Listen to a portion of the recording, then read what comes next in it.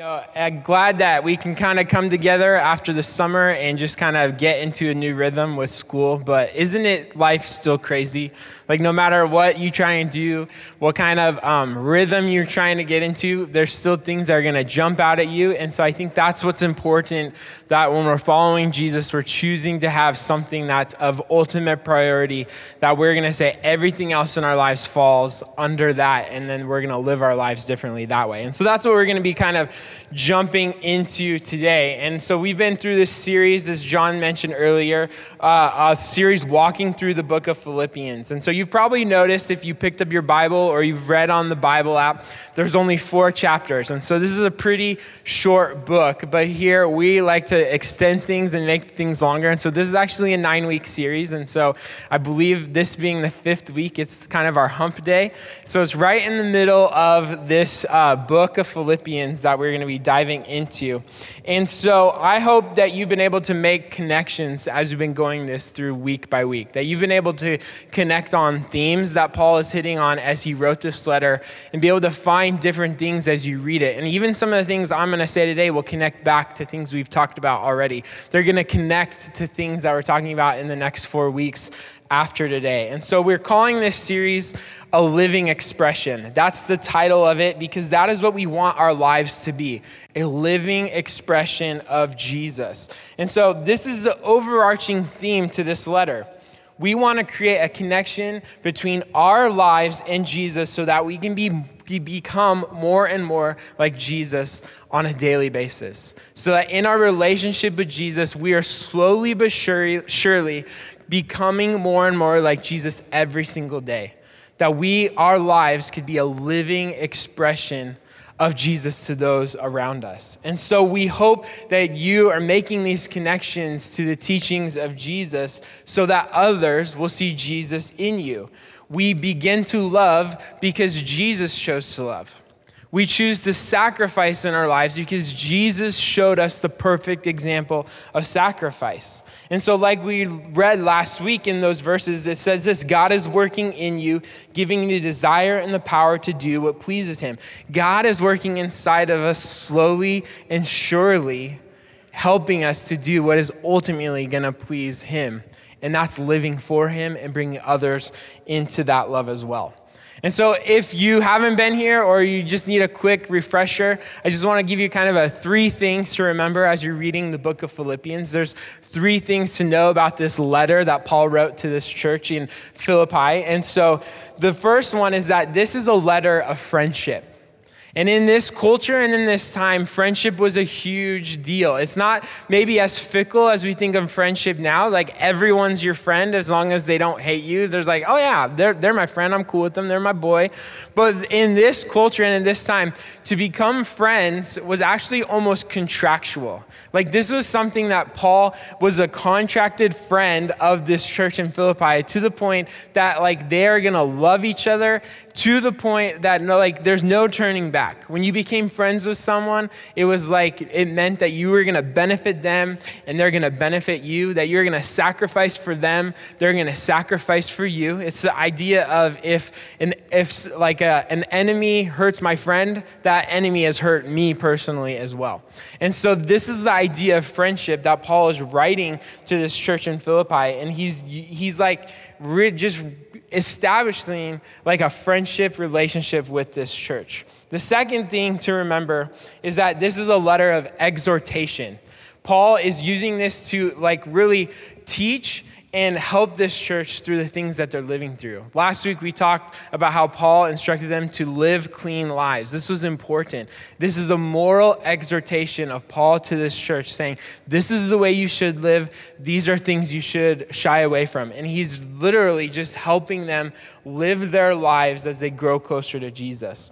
And so then the third thing to remember is that it's a letter that would encourage them to stand firm in their community amidst persecution, amidst trials, and in the middle of heartache and heartbreak. And so these are the things that Paul is trying to teach them, to walk them through. That they are friends, that they need to live rightly with God, and that they need to suffer together as a community of believers. And so when you think about this letter, and in this time, like the reason we're going through it is because this was a huge letter. And so sometimes I think in our communication now with texting and Facebook Messenger and all the different ways that we can communicate with people, we take for granted the ease of communication that we have now. But what Paul was having to do is he had to write a letter, and then he would have to give it to a messenger, and it might be days, weeks, or months before the letter got to the church. And then you wait back for the response. And it was just interesting. I was kind of applying it as who do I write emails to, or who do I send messages of encouragement the way Paul is sending messages of encouragement to people. And so I was thinking back over the past year, and I was remembering about my correspondence with our missionary that we met with in the Dominican Republic. I have a picture of her. Her name's Jamie Bayo, and the picture is me and Danny with them at the end of our mission trip and their 2 kids. And it was just a great relationship that was established. But what we did beforehand, I never talked to her once on the phone. It was just all email. You send her an email in the morning, she replies in the evening, I reply the next day. It's just back and forth. We're talking about planning for the trip, what we're going to be doing, just all the logistical things we need to remember, instructions on when we get there. Just super easy to have this communication, and you feel totally established in what you're going to be doing. You're confident that things are going to work out. But put yourself in this culture. This is hard communication when you're having to wait months to hear back from someone. When you're waiting months to hear back on a letter of friendship that you're using to encourage someone else. We have so much ease of communication that sometimes it's hard for us to put ourselves in the feet of Paul as he's writing this. And so it's always important to remember that what we read last week, as we jump into this next passage of scripture, Paul just finished telling the church to shine brightly for Christ, to not give up, but to continue offering their lives as a sacrifice to God, and that he is going to be celebrating with their joy. And so that kind of hopefully gets us to a little bit of common understanding of this letter, the situation that Paul's writing to about encouraging this church. And so then I'm going to read Philippians 2:19 through 30. I'll take a break in the middle real quick just to explain some stuff, but then we'll kind of jump in about what we can grab from this text today. And so let's jump in Philippians 2:19. And this is Paul. He's saying, if the Lord Jesus is willing, I hope to send Timothy to you soon for a visit. Then he can cheer me up by telling me how you are getting along. I have no one else like Timothy who genuinely cares about your welfare. All the others care only for themselves and not for what matters to Jesus Christ. But you know how Timothy has proved himself. Like a son with his father, he has served with me in preaching the good news. I hope to send him to you just as soon as I find out what is going to happen to me here. And I have confidence from the Lord that I myself will come to see you soon. And so Paul loves this church so strongly. He loves them so much that he wants to know what's going on. He wants to know what's happening in this church. And so he can't go. He's in prison. And so he's like, I'm going to send Timothy to you as soon as I can. He's like one of my most trusted friends. I'm going to send him to you so that he can come back and tell me what is going on with your guys' church. And so then he continues on and says this, meanwhile, I thought I should send Epaphroditus back to you. And just so you know, Epaphroditus is a person. It's not some weird thing. I was like, after today's talk, people are going to want to name their kids Epaphroditus, I think. That's going to be the new name of 2020 next year. So write it down. Anyway, Paul continues on. He says, he's a true brother, a co-worker, and fellow soldier. And he was your messenger to help me in my need. And so just to kind of get you all on the same page, the Philippian church, because they're such good friends with Paul, they wanted to bless him with a gift. And so what this church did was they came together, pooled their resources, and then decided to send a gift to Paul. And so again, this is super easy because they were just able to Venmo Paul the money that he needed. And so it was just simple, instantaneous, the money was transferred and it was totally good. I mean, not really. They had wire transfer. So it took a 3-day thing. They had to go to the bank. No, still, that didn't work. And so what happened was they couldn't even write a check. It's not like they could send a check and, mail it in the mail. What they had to do is physically get someone and take the gift to Paul. And so the person tasked with that job was Epaphroditus. And so he makes it to Paul with the gift. And so this is kind of Paul's explanation. And he continues on about Epaphroditus. He says, I'm sending him because he has been longing to see you. And he was very distressed that you heard he was ill. And he certainly was ill. In fact, he almost died. But God had mercy on him and also on me so that I would not have one sorrow after another. So I am all the more anxious to send him back to you, for I know you'll be glad to see him, and then I will not be so worried about you. Welcome him in the Lord's love and with great joy, and give him the honor that people like him deserve. For he risked his life for the work of Christ, and he was at the point of death while doing for me what you couldn't do from far away. And so when you read and begin to study this passage of Scripture, you can easily just glance over this part and go to the next part of Philippians 3 is kind of where the bread and butter of Philippians begins. But what's important to realize is that Paul is easing the nerves of the Philippian church. He's reassuring them that Epaphroditus did what they instructed him to do, that he delivered the gift, but he had a delay, that he was sick, and that he's sending him back so that they don't have to worry about him. Because again, it's not like you can go on Facebook and see, like, I remember my mom was sick. Every day I was posting updates, but like they're just waiting to know what is going on in people's lives, and they have to wait days and weeks or even months to hear back for these things. So Paul's like, I'm going to send him back to you so you know he's good and that he delivered the gift. You don't have to worry that he kind of took the money and ran. He did what he was instructed to do. He's a co-worker and laborer with me, and you should welcome him with open arms and love him when he returns.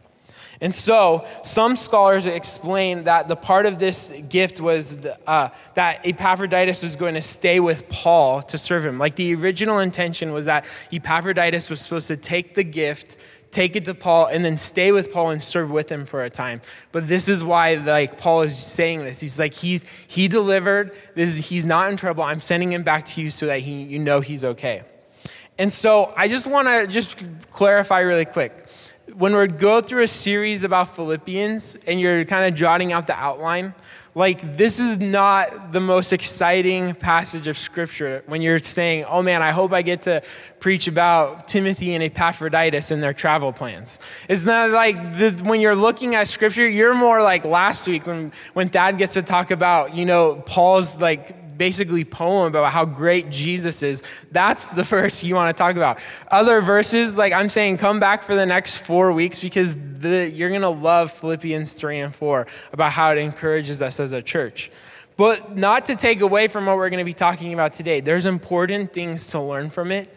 But that's just what's the important part of studying Scripture is you begin to gain a context and a true understanding of what it all means and how it all fits together. And so there are still things that we can learn from today. And so our big idea today is that we want to live a life that matters. That's our big idea today. And so you might hear that and you think, well, is this some kind of self-help talk? If you search, how do I live a life that matters on Google, there's hundreds of pages of every person's understanding of what it means to live a life that matters.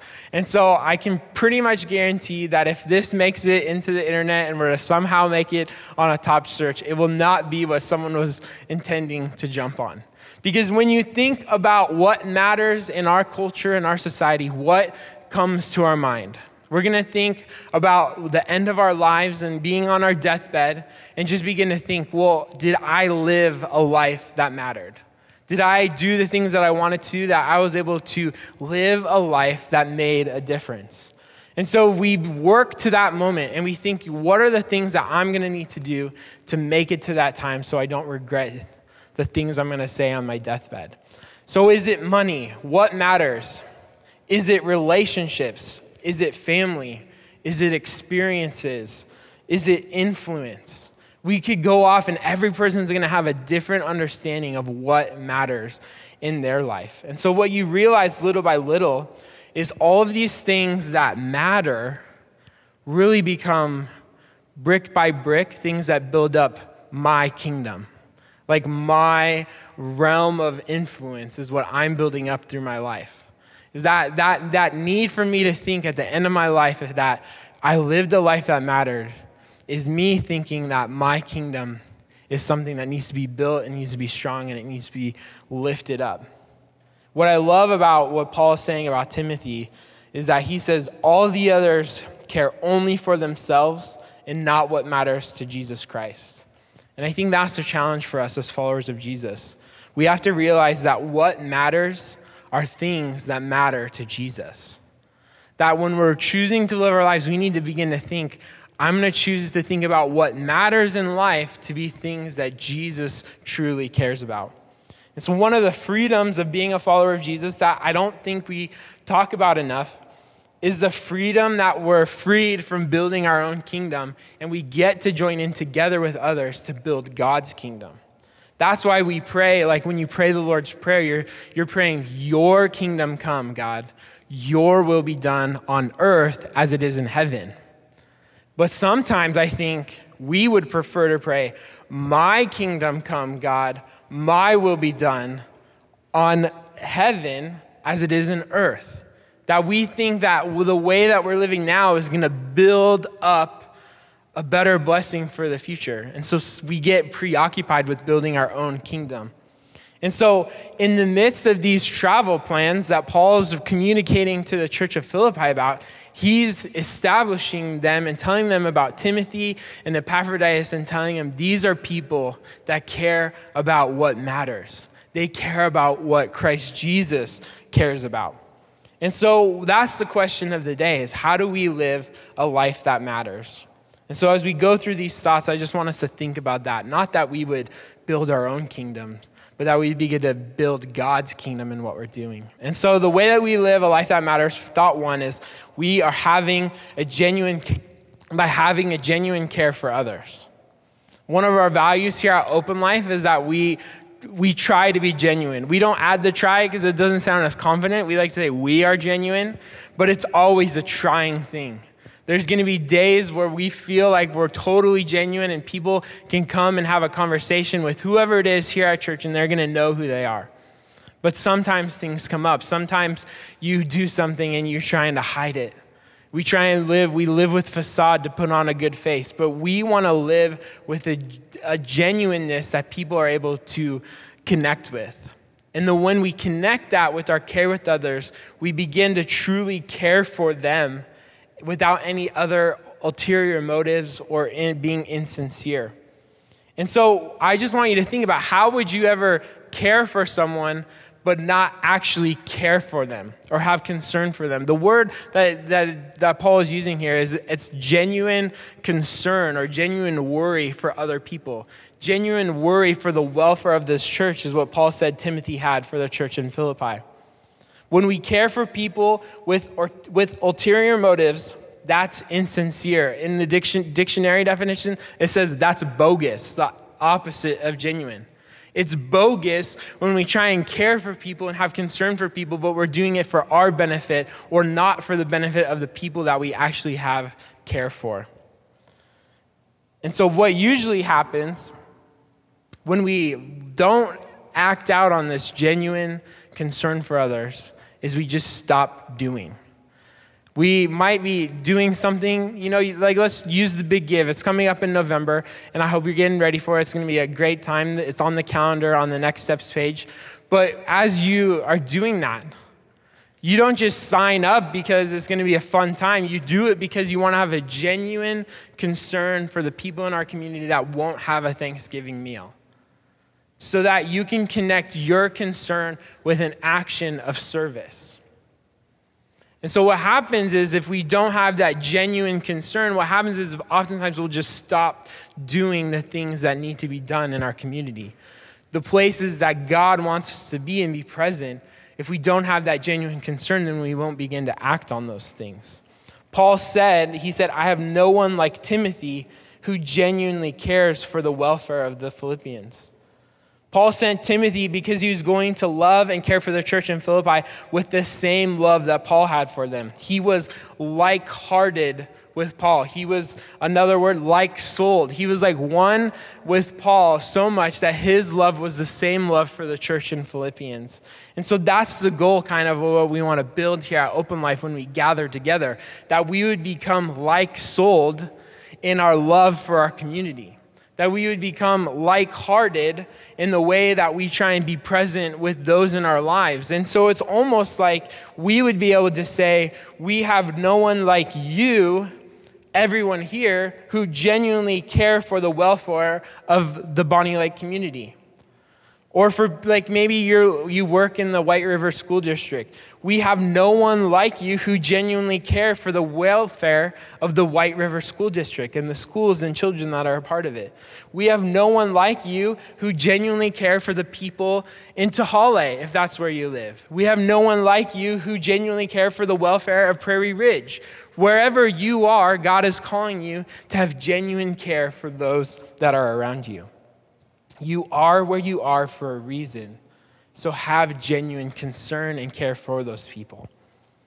We live a life that matters by thought two, serving together. This is just the natural progression of concern should turn into action. So genuine care and concern, this is what it has to turn into, or else it just becomes an idea and a thought that we have that never actually, it's like an engine that won't start. It's a great car, but if the engine doesn't start, then it's worthless. And so Epaphroditus was described by Paul as a true brother, a co-worker, and a fellow soldier. Like this idea of being together with Paul is what Paul wanted to communicate. He served together with Paul just as Timothy served with him. And so if serving together is this ideal that we want to pursue, there's two dangers that we have to watch out for. And the first one is this lone wolf syndrome that sometimes happens.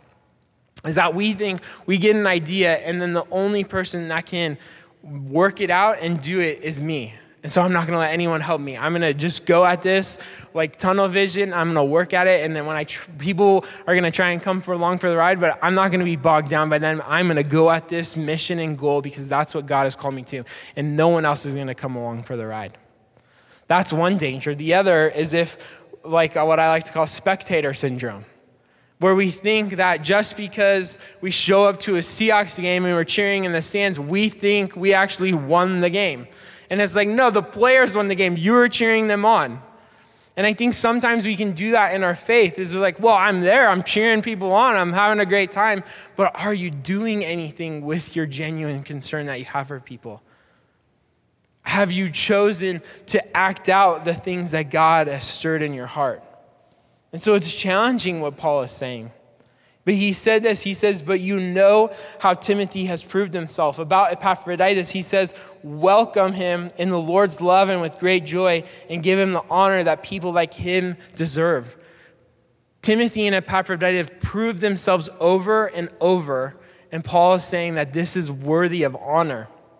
And so the context of this, people prove themselves, is like this idea of being put in the fire and coming out pure. Is like through actions and through a sustained amount of time of serving with Paul. Paul's saying they have proven themselves. And this is what we should be working at. That we would choose to be active in our faith and joining together and serving with other people so that we can begin to prove ourselves in our relationship with Jesus, that we begin to see the fruits of our labor, that we begin to do the things that God wants us to do. What if it was written of Epaphroditus? What if Paul wrote that section and he said, Epaphroditus served as if he were an only child, shared no amount of the workload, and was like a deserter for the cause? That's not what you want to have written of you. You want to be written of as a co-laborer, a co-worker, a fellow soldier in the things that we're doing. Serve together. And so the question is, what could be written of you? Are you serving together or alone? Are you trying to serve from the sidelines, or are you in the game? And it reminds me of Romans 12 and 1 Corinthians 12, where Paul writes about being one body in many parts. Sometimes we like to uplift the roles and the jobs that are most glamorous. Sometimes we want to do maybe the easiest job, and so we don't even think about what we're actually gifted at, but we think about a role, and we pigeonhole ourselves. But what's great that Paul is continually talks about throughout Scripture is that as the church, as the global church, we are one body with many parts. As a local church, Open Life, we are one body with many parts. So the question is, are you doing what are you bringing action to your genuine concern by serving together with others? So this kind of moves us along to thought 3. We live a life that matters by thought 3, being willing to risk for the gospel. And so Paul commends Epaphroditus, or he commends him for risking his life for the work of Christ. He says, you know what? Epaphroditus got really sick on his journey. In a sense, he was risking his life for the cause of Jesus. And what I find really interesting is that Epaphroditus probably didn't choose in the moment when he was going. He wasn't saying, yeah, I'll risk my life for this. But it happened to him. He was put in a situation and he came through and succeeded.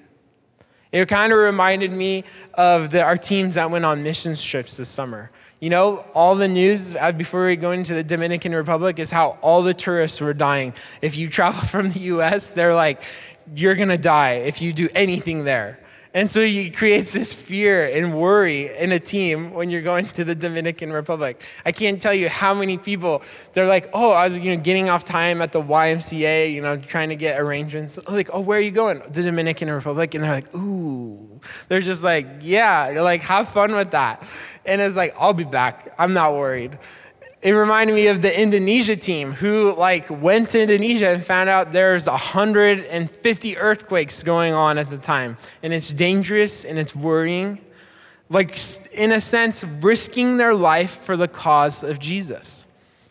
But they didn't choose to do that at the beginning. It was a situation that was presented to them and they succeeded and came through it. And so I think that's what's important. And if you're interested in doing a mission trip, this is my little promo. On October 20th, we're going to have an informational meeting after service because we're getting dates on for next summer to go back to the Dominican Republic.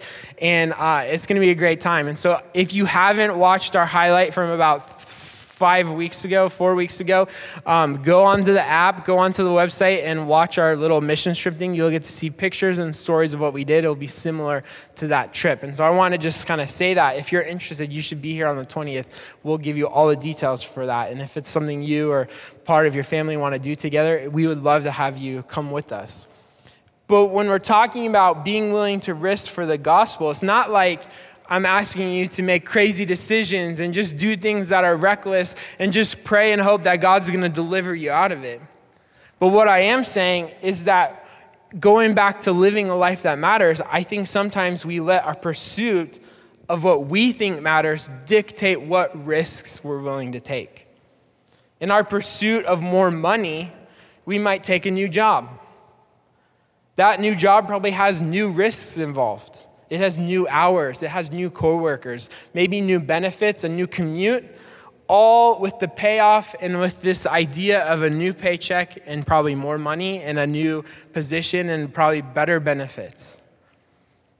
And I'm not knocking, job positions and job transitions, but we begin to think of all these things that we're willing to risk for a paycheck. We take risks all the time for things that we think that matter. We risk for a new house. Maybe we risk for a relationship, for our family, maybe even for power or influence in certain situations. Then what do we always follow up with that? We say, God, bless me in this endeavor. God, bless me in this risks that I'm taking. And so sometimes I think that order is a little out of whack. Maybe if we changed our minds about what truly is most important and what truly matters in our lives, that would help us to be willing to risk for the good news of Jesus in our daily lives. The question is, how do my everyday decisions, the big ones and the small ones, affect the matters of Jesus in my life? What would happen if we asked ourselves, before we go to any decision, is how is this going to affect my relationship with Jesus? I think it begins to change our mindset and our mentality of what it means to build our kingdom or what it means to build God's kingdom. And so you're going into a new position at a job or you're going for a job promotion. I'm not saying don't go for it, but go for it and with the understanding of how it's going to affect your relationship with Jesus. how it affects your relationship with your family that God wants you to build. How does it affect your relationship with your neighbors that God wants to build? How does it affect everything? And so then you begin to see everything almost through a different lens that says, no matter what's going to come my way, I know that God is guiding me and shaping me. I've put things down according to his will, and I'm choosing to live my life differently. And if you need an example of this, I want to encourage you to open your Bibles. Maybe when you go home today, you'll open it up to Matthew 4, and you'll see Jesus, who's tempted 3 times by Satan right before his ministry is about to begin. And Satan tempts him with things that matter to our society even today. Things like power and influence, things like position, things like just natural hunger. And Jesus says, no, like I don't live by bread alone, but I live by the words that come from the mouth of God. And so he resists all these things. And it's a cool story because then what happens, Jesus starts his ministry and then he begins to go to the lake and there's people doing their acts of commerce. They're doing their jobs out on the lake. They're fishing for not only food, but for their livelihoods. And what does Jesus call them to do? He calls them to follow him. And so when you read the passage of scripture, it says these disciples literally dropped their nets and chose to follow him. Even some of them were leaving their father to do it. And so sometimes I think we put all these things in the hierarchy of our lives and we put them above God. It's like, yes, money matters, God. Yes, relationships matter. Yes, my family matters. Yes, all these things, and say, yes, then that's where you fit in, God. You're right at the bottom. Will you bless all these things?